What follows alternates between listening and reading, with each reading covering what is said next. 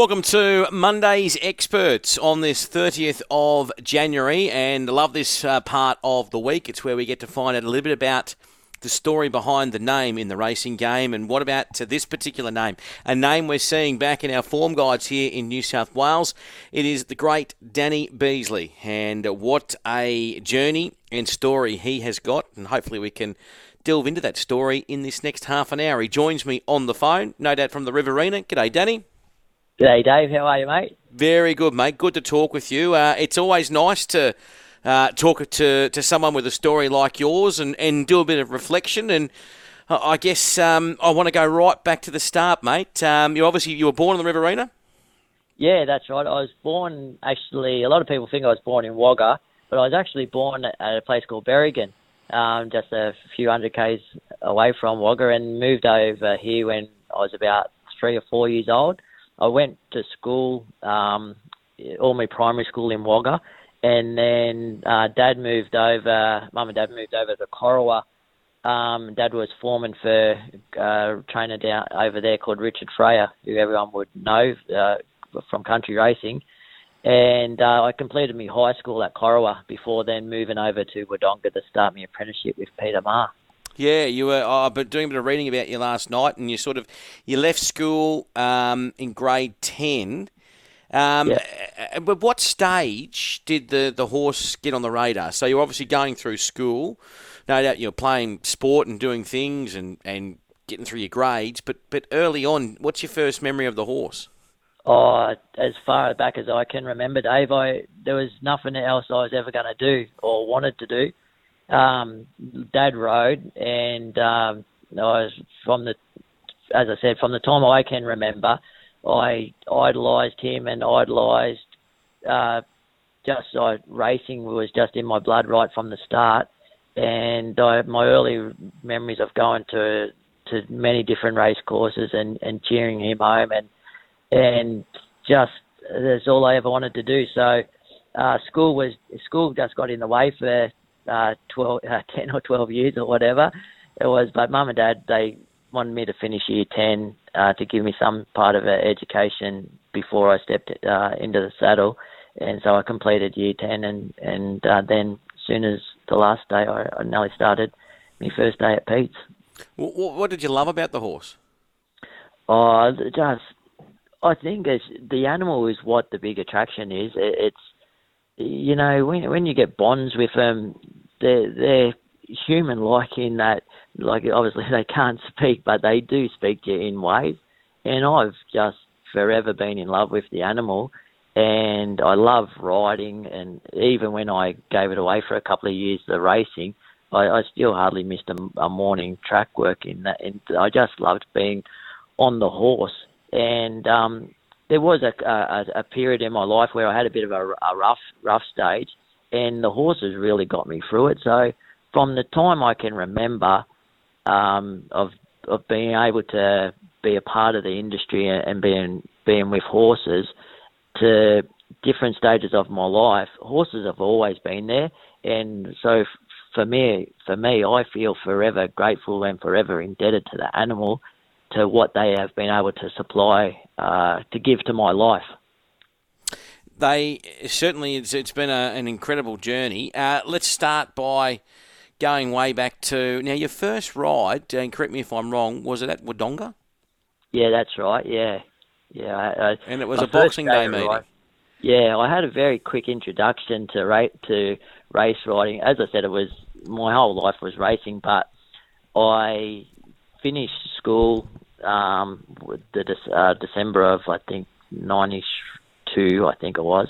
And then pretty much by the next December, by the next Boxing Day, I'd done all my trials and had my first ride.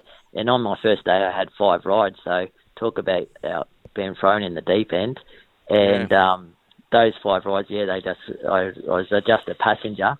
But then it was like being that time of year, there was races on every day. So I think I went, something like my first week was, I rode at Wodonga, and then I reckon the next day I went up to Towong, which that's a pretty unique track up there, and had a few rides up there. Then I went to Denaliquin on I think it was New Year's Eve, and I just got beat on one there. I only had one ride, and it just got beat. And then the next day, I went to Corowa, and that's when I rode my first winner on a horse called Power Street for a lovely lady called Donna McQueen, who trains at Wangaratta.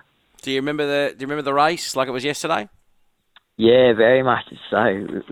It's quite funny because my grandfather, who was my mum's father, he was a mad race goer, and sadly we lost him only a couple of years after that.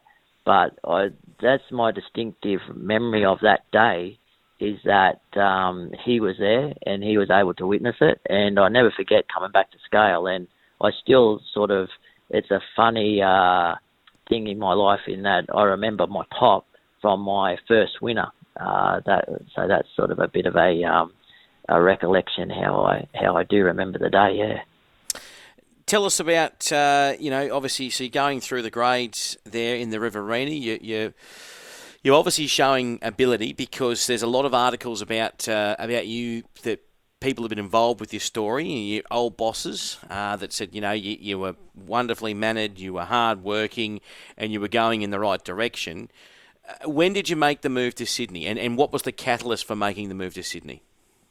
Yeah, well, I had a bit of a funny run in that I had a good amount of success down here around the northeast Victoria and over this side of the border, the Southern Districts, New South Wales.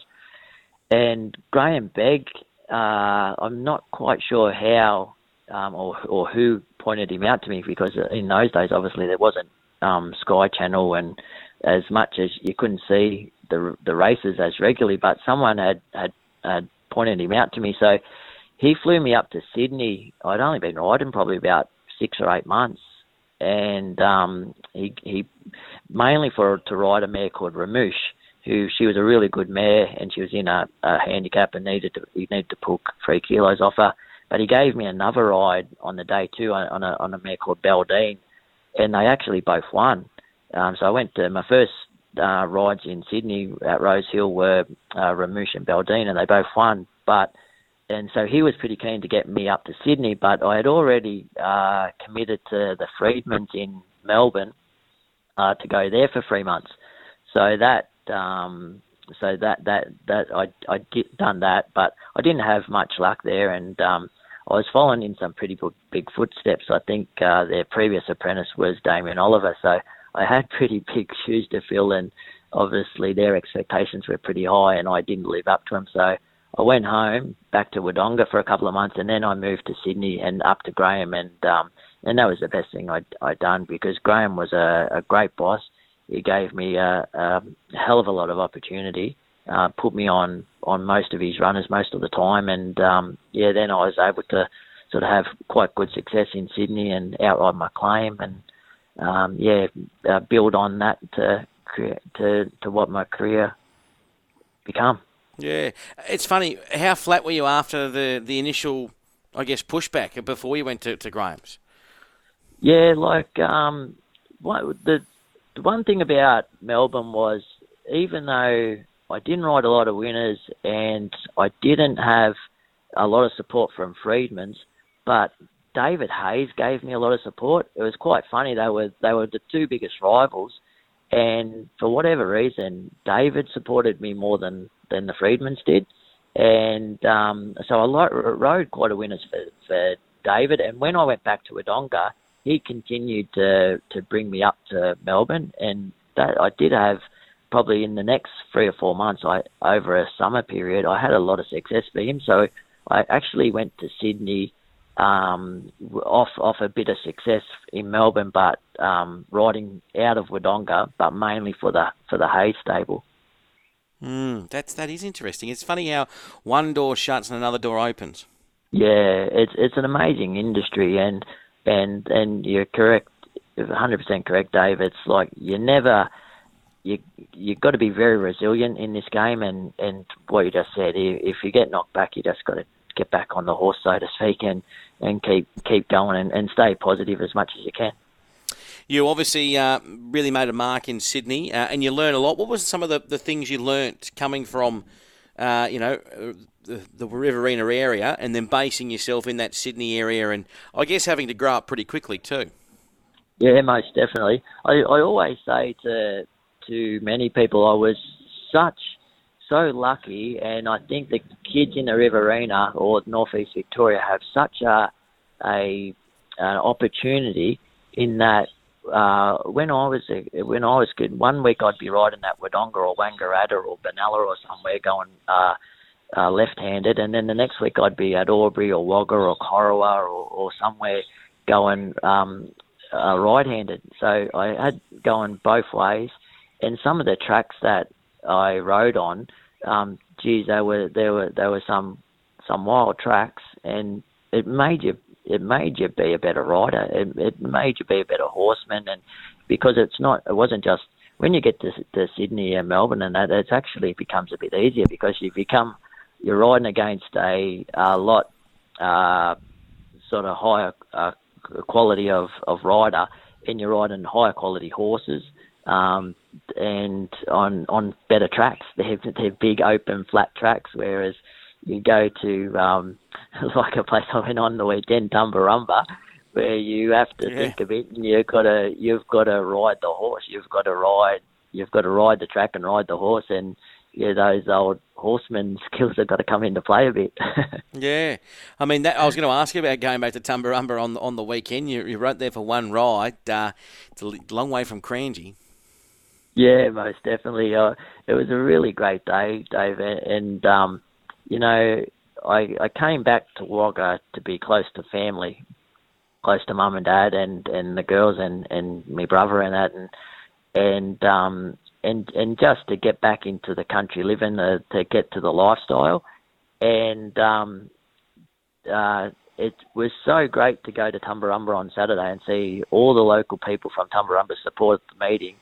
And Dad, he rode there in 1971, and to come back to scale and see, I was questioning who rode the horse, whether it was me or him, because the guys from Tumbarumba that owned the horse, they were bloody patting him on the back and had him hugging him, and so you see those things, and they're the special things in life. And it's like I'd love to bloody get back to Randwick one day and win a race there, but winning that race at Tumbarumba on Saturday, probably a lot of people would sort of laugh at you, but it's a day I'll remember for a hell of a long time, that's for sure.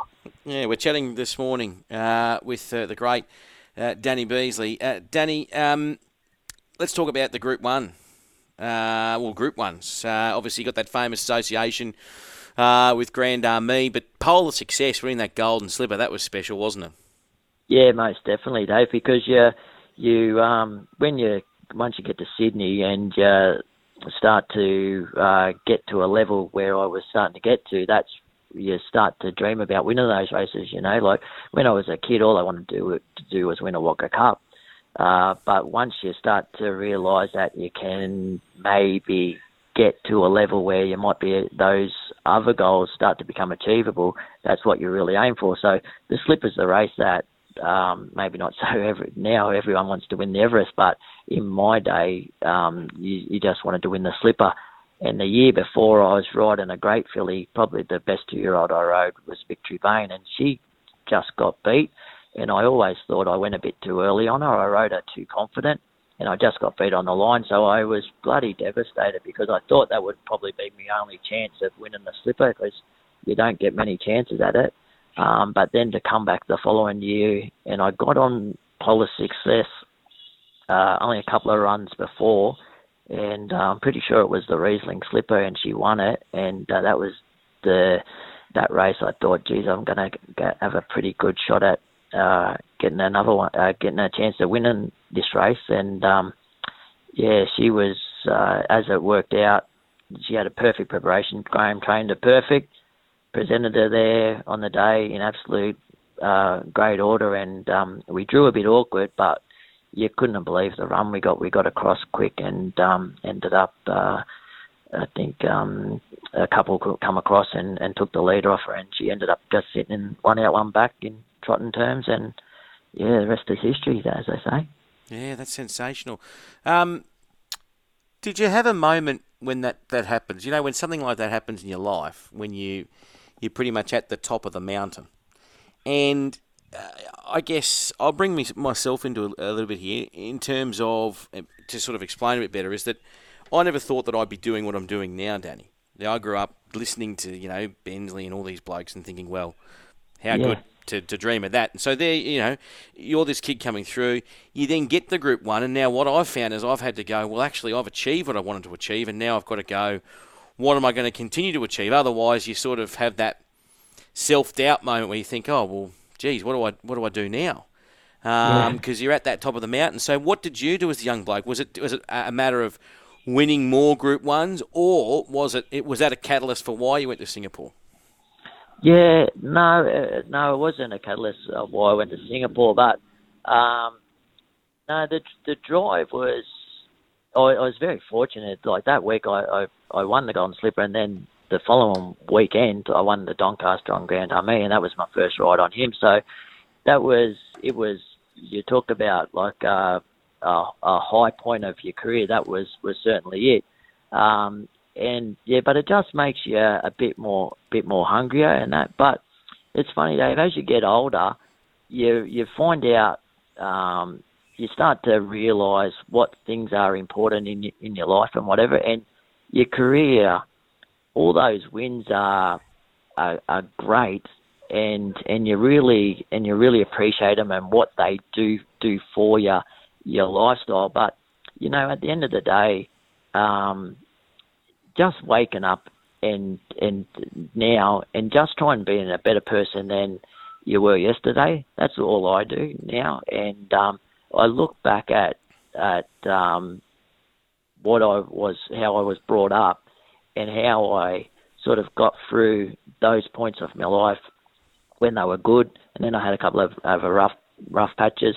But if you wake up every day and just try and be a bit better than you were yesterday, I think you'll always be pretty satisfied with where you're going in life, I think, if we're not getting too far off track. No, I think it's great, mate. I think it's great, and I think anyone out there can jump on if they run by that motto about waking up each day and just trying to be a better person than the day before.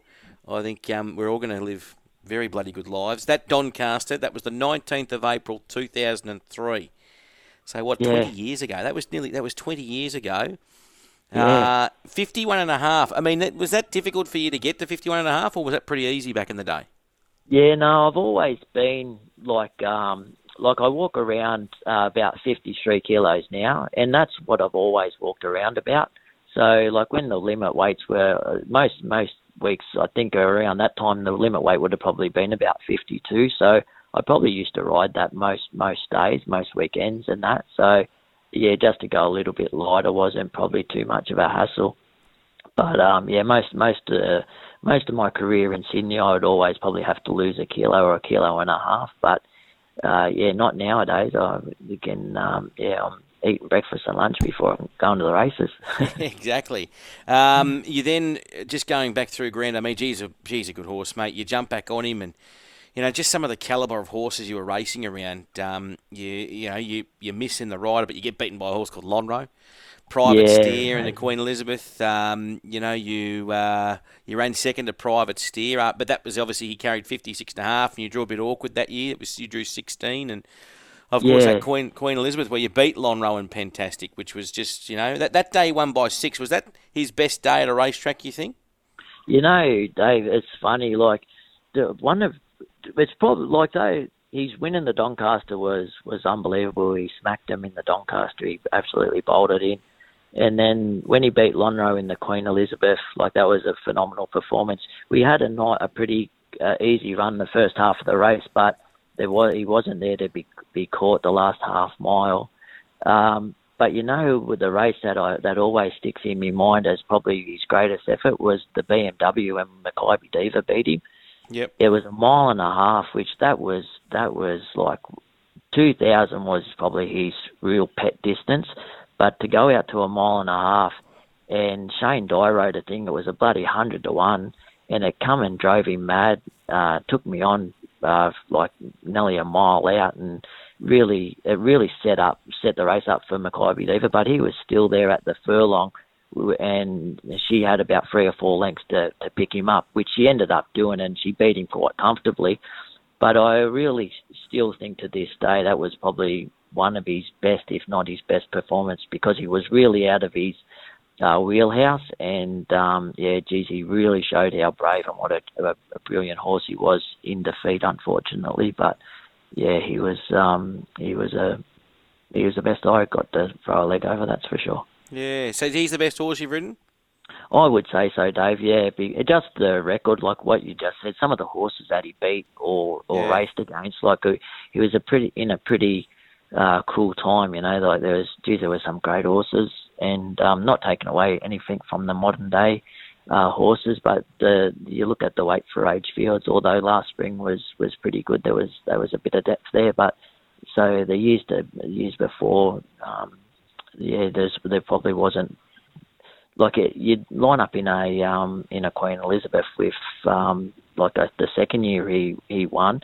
I think it was a full field of 14 or 16, and nearly all of them were Group 1 winners. There was there was a lot of depth there. So when he won the Doncaster, there was Lonhro was in that and under handicapped conditions, and you watch the races back and you hear some of the names. They were bloody good horses. We're chatting with Danny Beasley this morning on Monday's Experts. Danny, what about, before we touch on Singapore, a lot of people mightn't remember this, but you did go to Hong Kong for a bit, and you got your name on the radar then too. Yeah, I had done. Well, Hong Kong was funny. It came straight after I won the Doncaster on Grand Army. Yep. And so it was the end of the season, and there was a French jockey over there, Olivier Deleuze, and he got into a bit of trouble, and he got suspended for the rest of the season. So I went over there it was just under 3 months, and going over there at that time of the year wasn't the easiest time. And I rode a couple of winners, but I struggled I was getting rides, but just on mostly lightweights, things that were going around. And as I said, I rode a winner for Casper Founds and a winner for David Hill, another English guy. But when I did get another stint for the new season, but I decided not to take that up. I thought I'd stay, and I thought I hadn't achieved enough in Australia. I wanted to achieve more, so I was able to come back. I actually didn't get on Grand Army for that spring. I think Jimmy Cassidy rode him in a couple of races and in an Epsom, and he sort of didn't have a lot of luck on him. So then I got on him the next autumn, and then that's when we sort of all took off and had our luck together. You go to Singapore. You ride plenty of good horses in Singapore. Is Limbs? I mean, you had a great association with the Limbs horses, and obviously stables up there. But was Limbs Kosciuszko, was that pretty special for you? I mean, that was the 2022 Singapore Derby. You'd conquered a lot over there in Singapore, but obviously, as you said, getting a little bit older, new kids on the block up there, opportunities aren't flying through, and then just to prove that, hey, I've still got this, and I can still win these big races, that must have been special. Yeah, well, it was the last 2 years up there, Dave, was probably the best 2 years that I enjoyed the most, because I was there since 2007, and I had a good run of it. And I rode a horse called War Affair. He was a bloody good horse, and he done a good thing. And then in 2015, they didn't relicense me. And 2014 was probably the best season I had up there. I rode War Affair that year. He was champion 3-year-old, and I rode another horse called Affleck, and he was champion 2-year-old. And I ran second on the premiership, and I'd rode, I think, 80 or something winners for the year, and then they didn't relicense me for no apparent reason. So I came home when the boss, the chief steward up there was Peter Chadwick, who was up in Brisbane there last year for a while, and he advised me. Parker said, "Listen, just go back to Australia and do your best ride and see how you go, and then apply for next year." So I done that, and I came back, and I pretty much was pretty disappointed with how it had worked out, because there was no sort of rhyme or reason why they didn't give me a license. So All I wanted to do when I come back here was ride to get back up there to prove a point sort of thing. So I came back here, rode and done okay, and then got the licence back in 2016. But when I went back in 2016, I was happy to be there, but I was a bit bitter on the place too, because still I was a bit bitter on them that they didn't re-license me for that 2015. Yeah.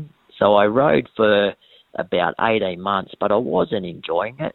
And pretty much I won the Lion City on Lim's Cruiser, and there was a Group 1, and I just didn't get any buzz out of it. And I thought, geez, what am I doing? I'm not enjoying this anymore. Maybe I need a different path. So Daniel Maher's brother Chris was up there being his assistant trainer, and he decided to go home to Australia. And I said to Daniel, no, what? I'm not enjoying the racing anymore. One thing, I still love the riding and working with the horses. I said, what about if I come and be an assistant? So a lot of people were pretty shocked at the decision, but it was more just a personal thing. I just wanted to probably spend a bit more time with my wife and kids, but just still be a part of the industry. So I done that for the 3 or 4 years, and I was very happy doing that. But then when COVID hit and turned the world sort of upside down, and then everyone left Singapore, a lot of trainers left and a lot of jockeys left. There was no jockeys there. And we found ourselves every Monday morning, myself and Daniel sitting down trying to get a jockey. And I was still riding track work and I was still light. Excuse me. And I said to Daniel, you know what, I should ask if I could get a licence back. So that's what I done. I went and asked the officials if I could get a licence back, and thankfully they gave me one back. And then excuse me, the next 2 years, how that turned out was quite amazing, because suddenly I've gone from, at the start of 2021 as an assistant trainer, to the month of February back riding in races.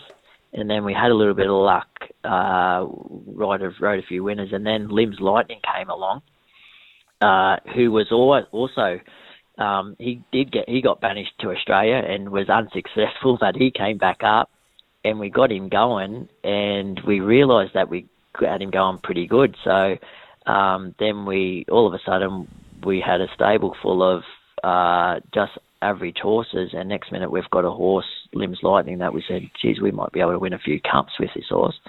And so then what Daniel was able to do with him, and what we'd done with him, that next year of 2021, we won the Lion City, which is the premier sprint, the Group 1 sprint there, in about June or July.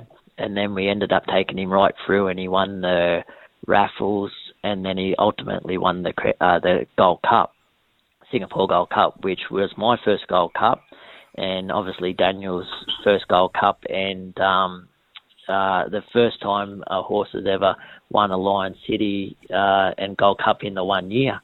So he wrote the records book, and while he was coming along, we a little horse by the name of Lim's Kosciuszko, who you've already mentioned, came into the stable, and he was just a trial winner in New Zealand. And the special thing about him, and what made the Derby so special, was that we made him. We took him from a maiden right through to a Derby, and the Derby, he wasn't. He's a 1200 metre, 1400 metre horse at the most, but we took him out to the Derby 1800, and we were able to win that race with him, which was it was my first Derby I'd on in any country, and to win it with Mr. Lim, who's been my biggest supporter up there, and Daniel, who's been my best mate up there for years and years.